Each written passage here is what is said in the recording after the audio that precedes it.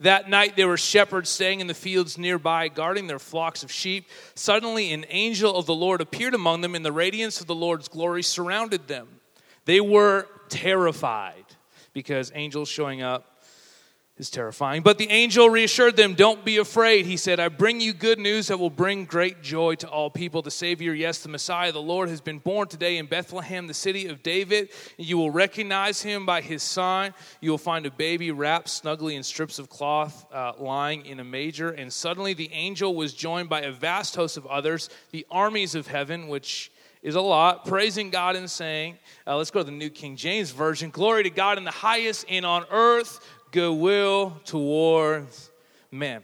So we've been exploring the idea of peace on earth because ultimately when you read this Bible verse and you hear in Isaiah 9 verse 6 that Jesus is called the Prince of Peace, you might be wondering to yourself, when is this peace on earth coming? When do we get it? When does it arrive? Because it seems like our world is in a little bit of chaos right now, a little bit of disorder. It feels very divisive. There's crazy things. I was excited the other day. The SWAT team was out in Spruce Grove. It just seems like a chaotic time. I thought it was awesome, but obviously the people involved in the situation did not. And the world seems like you can't even say something without people attacking you. We cannot agree to disagree, and we cannot have agreeable disagreements. All we can do is fight and yell and attack and make fun of Donald Trump. At least it's the one thing, I guess, that brings everybody together, regardless of your politics, is we can agree his tweets are insane. So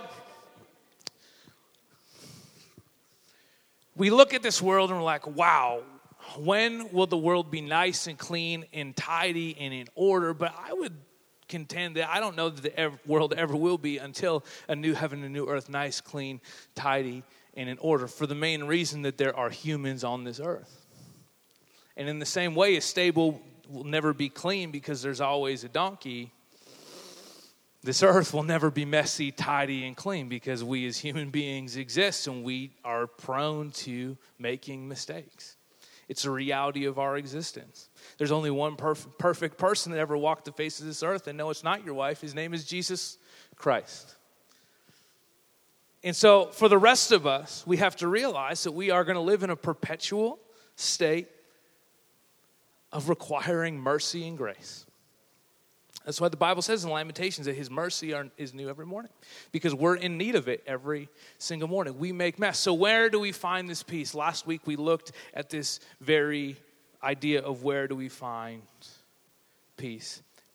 And I believe that peace is not the absence of problems, pain, or hostility. Peace is in fact the presence of Jesus. If you want to listen back last week, you can pick up with where we are. But we're going to continue along this thinking. But we need to understand that first, a few things started in chaos. So out of chaos comes some great things. I believe Christmas started in chaos. We start with some botched travel plans, Mary and Joseph on a donkey arguing about when they should have left the house to arrive to their destination on time. Joseph saying it's totally fine. Mary saying we're not going to find a hotel. He said, listen, it's fine. I booked it online. It's no problem. It's going to be just fine. She's saying, no, we should have left a half an hour earlier. He said, it's fine. Turns out it wasn't fine. They ended up in a stable. They were fighting. It's very normal. It's very real life, but it's in no way, could we describe it as anything other than chaos? Having a baby with goats is chaos. It's not desirable. Even home birth people want it in a pool, not with donkeys, okay?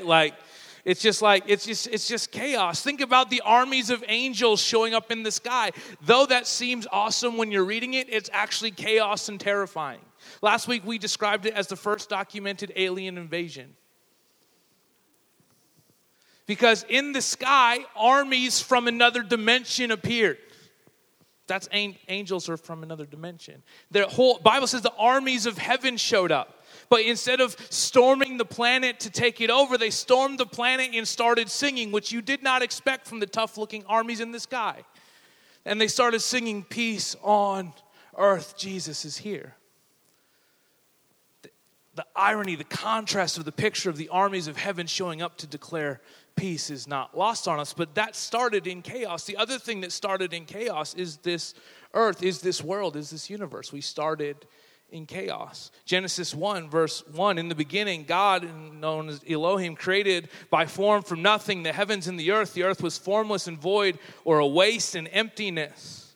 And darkness was upon the face of the deep, primeval ocean that covered the unformed earth. The Spirit of God was moving, hovering, brooding over the face of the waters. Now that phrase there, this is the Amplified translation, so they throw in like a whole bunch of words to help us understand, because the Hebrew language is rich and vast, and the English language is boring and plain. And so it takes a lot of words to describe one word, but that void, waste, emptiness, darkness, all of those words can be summed up into one Hebrew word, tohu.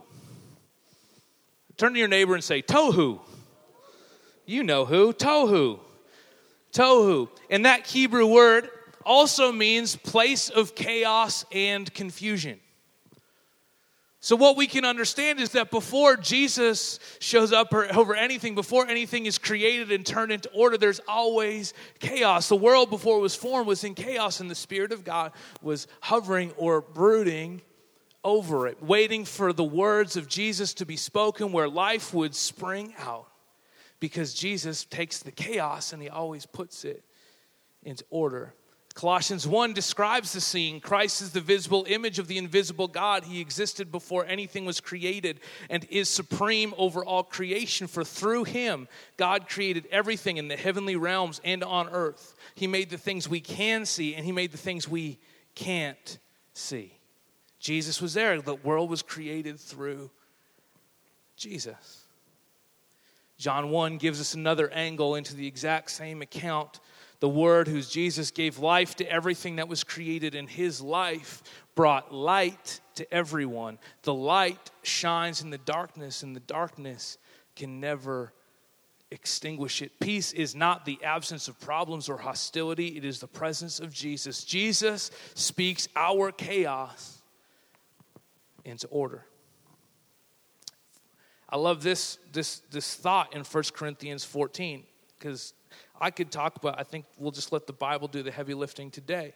For God is not a God of disorder, but of peace.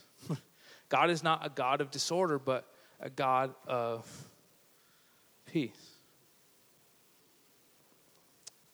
You see, I believe that the very places that you would define in your life right now as chaos or places of confusion are the very places that Jesus does his best work and he would like to get his hands on.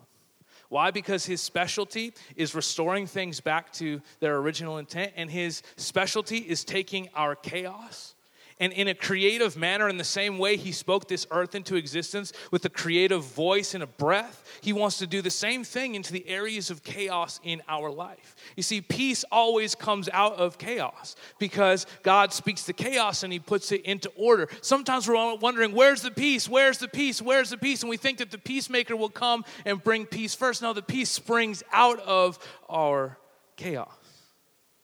And so as we move towards Christmas, if we move towards the coming of Jesus, celebrating the fact that he came, Emmanuel, God with us,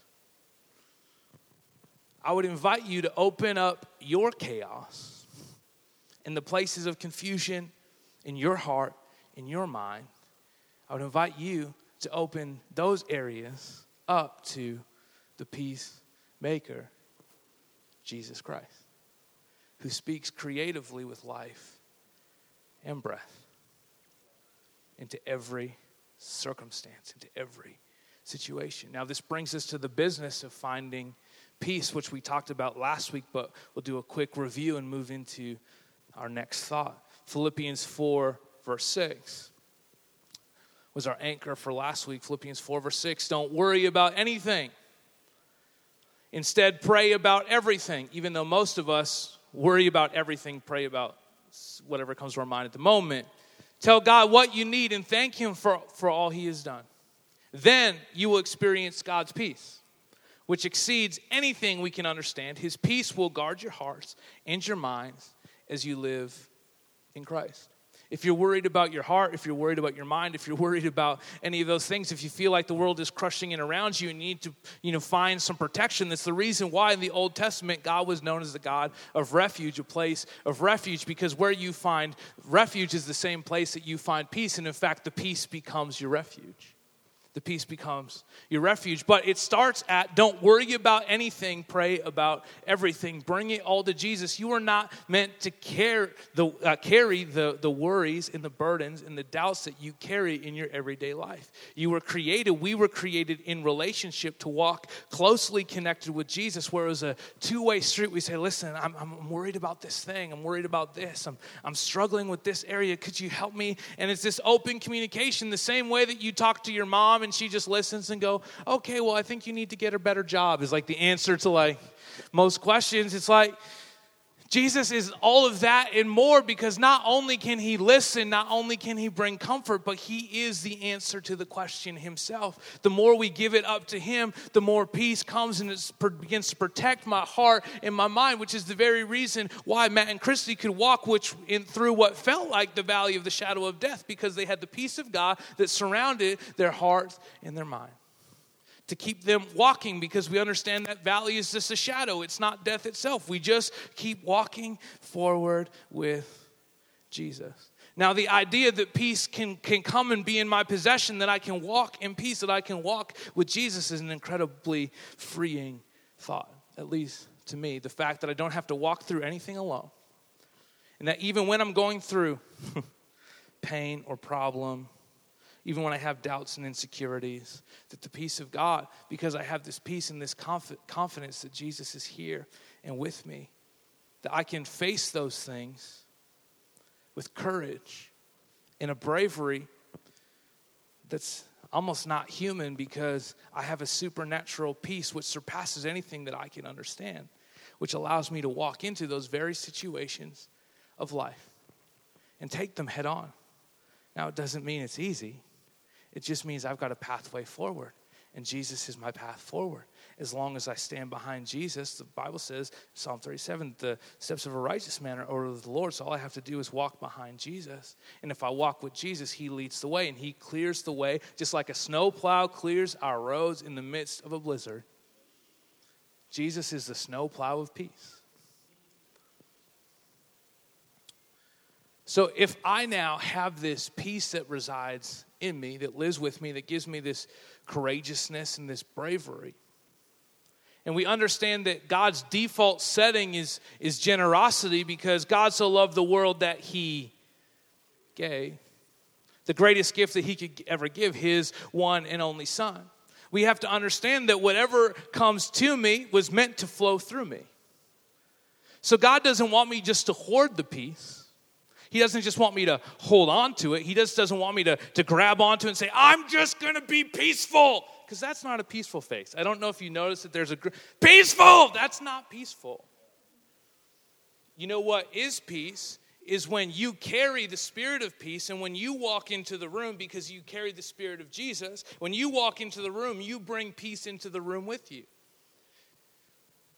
You might have noticed that when you walk into situations, you just seem to have this way of calming things down.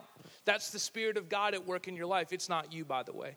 It's not your shining personality. It's just the Spirit of God oozing out of you.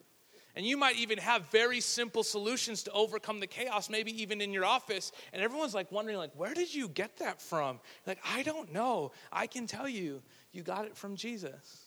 Because it's the Spirit of peace that begins to remove confusion as you walk into the room. Now, as you begin to remove confusion, those that wanted to create the confusion might have a problem with that thought. And so what you find is that when you carry the spirit of peace, is that there is also this opposition that comes against peace, that brings this whole new level of chaos and disorder. Every time it seems like it gets cleared up, it just keeps coming, it keeps coming, it keeps coming. Why is that? Well, the thief comes to steal, to kill, and destroy. The enemy of our souls, Satan, wants to come, and he wants to create chaos and confusion in your life. It's just as simple as that. All the good things of God, we talked about the goodness of God.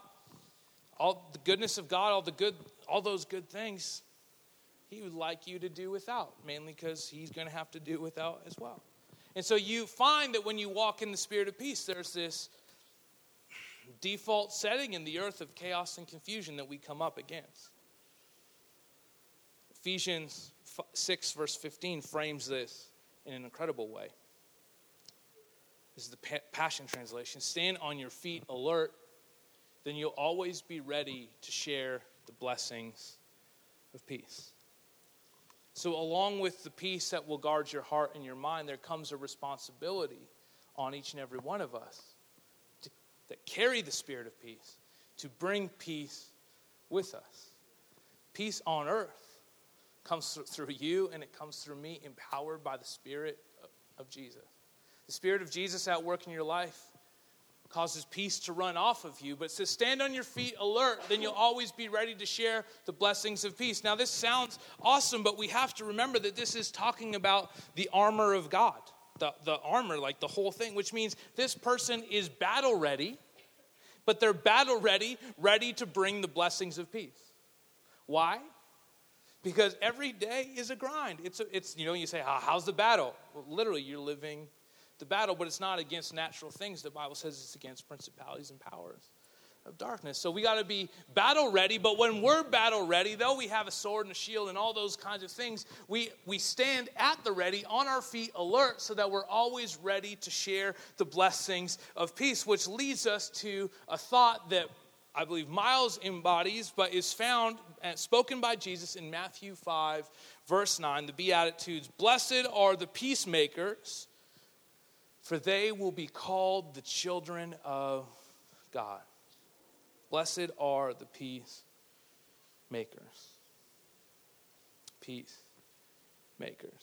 Now notice the Bible doesn't say, blessed are the peacekeepers. You notice that? Because the default setting is not order and peace, it's chaos and confusion. Blessed are the peacemakers, for they will be called the children of God. There's this moment when Jesus is being baptized and the dove comes down representing the Holy Spirit to rest upon him, and God speaks from heaven, "This is my son in whom I'm well pleased." And for anyone who's been around church or the Bible any length of time, that's like a phrase that we almost like deeply covet or desire. God, I want to be somebody whom you are well pleased with. Well, the reality is just like any dad, like my son Everett is great. Kingston needs Jesus in the worst possible way. I mean, we love him the same, but I don't know if I like him the same. And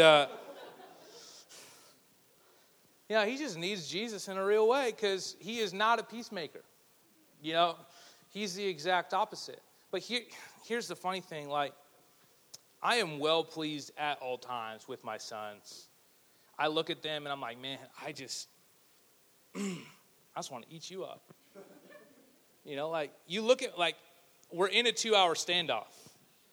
But there's still that glimmer in your eye that I'm like, yeah, son, you go get it. It's like, but just defer to me, but you can fight with your mom. It's fine.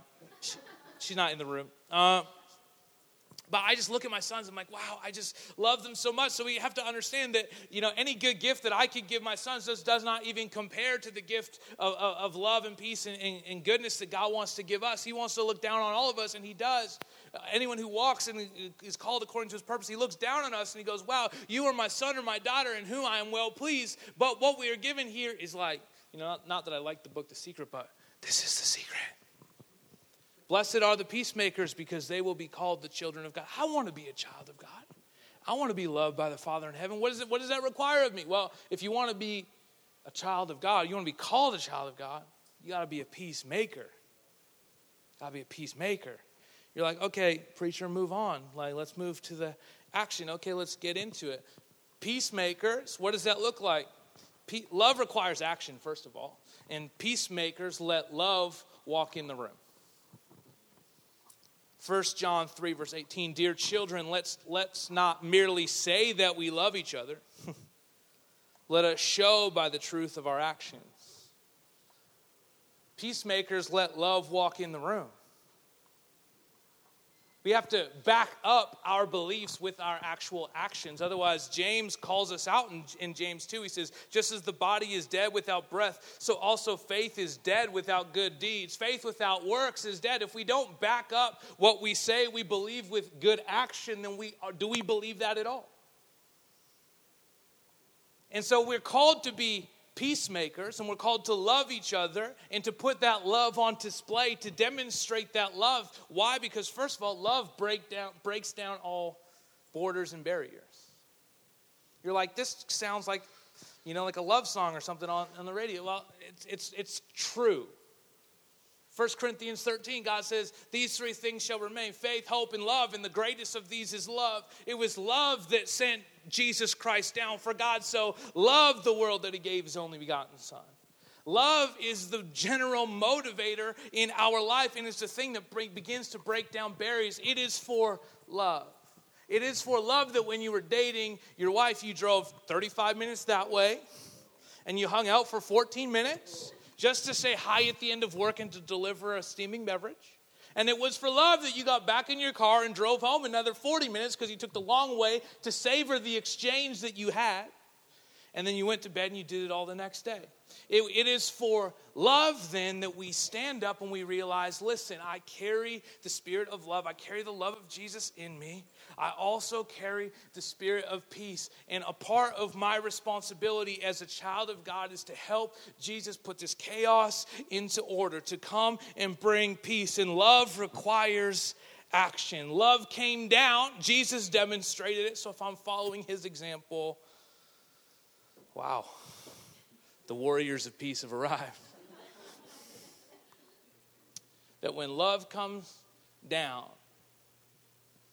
it is incumbent on me to take the peace out. Proverbs 3 verse 3 says, do not let kindness and truth leave you. Bind them around your neck. Write them on the tablet of your heart. In other words, how are you described? What are the things that define you? Well, it's the things that are written on your heart. The things that are the things that define you. Let kindness and truth be written on your heart. How do we bring peace? I want to take a segue and talk about something that is ever-present reality in our life right now. I was on the internet, the source of all truth. And I read this list of 66 powerful leaders in Hollywood and in government and in leadership positions, corporate positions, that have been exposed for, exposing themselves, or for harassing, or for putting people in an awkward situation, for harassing somebody far beyond just putting someone in an awkward situation, using their power and their position and their ability to manipulate and control somebody in a way that they felt they had no way out. And so though it seems, you're like, oh, that seems very we're not anywhere there. Well, I can tell you, I was at a coffee shop last week, and there was a guy at the till who's actually a very nice guy, an interesting guy, but he started making some comments towards the staff that were there. And in that moment, which is very normal, very everyday, sometimes we hear those things and we just let them pass by. You have a choice to make. I'm either going to stand by and watch the person behind just receive these comments, which is clearly making them uncomfortable, or I can stand up and understand that as a peacemaker, it's going to require some action on my part to cause some peace to come back into that person's life. And I know who that person was at the till, and I actually know that it's probably not what he intended to do, but it doesn't change the fact that he did it. And so you have a moment there, whether am I going to respond or I'm going to let it pass by. It's very plain, it's very normal, but can I tell you, it's very supernatural. Because God wants to bring love, and he wants to bring peace, and he wants to do it through you. And so you stand up and you have an awkward conversation, and you say something, and it causes some tension, it causes even a little bit of chaos, but peace always comes out of chaos. And then moves over, and what you've done is you've affected two people because you stopped somebody, hopefully, from ever going there again, and you've brought some peace and healing into the life of the person standing on the other side of the counter. You're like, well, that's very plain. It's very normal. Yeah, but we live in offices. We go to coffee shops. We go to stores. You live in families where these things happen all the time. And so we talk about spiritual things, but we never bring it down to where the rubber meets the road. And part of being a peacemaker is having awkward conversations to help bring peace into somebody else's life in the midst of a terrible situation. We have to stand up. We have to say something. We have to do something. We have to be a part of the solution. And in fact, I believe we are compelled by the love, the mercy, and grace, the compassion of Jesus Christ to be the first people that stand and say something and do something. And I'm not just talking about workplace, right? It means anything. It's the reason why we give gift cards to the Hampers of Hope for the Parkland Pregnancy Support Center, because we are going to be the first people that respond for people who are in desperate need of help. We say, hey, I can help. I can help. There's an awkward situation, say, I can help. I'm going to get in here and I'm going to make some peace out of this situation. That's good. You might be dreading your family dinner. I won't ask for a show of hands. But I can see in your eyes that there may be a few of you. Guess what? What if you looked at it this way? What if we understood that we weren't just called to go eat turkey, but the Bible says, blessed are the peacemakers, or the children of God, and you're a child of God. Therefore, it's your calling and your position. It's your mandate to walk into that room and say, I'm going to bring peace into the midst of this chaos and confusion. Now, I don't know how you're going to do that. You're going to need to ask the Lord for help on that one, because your uncle's crazy.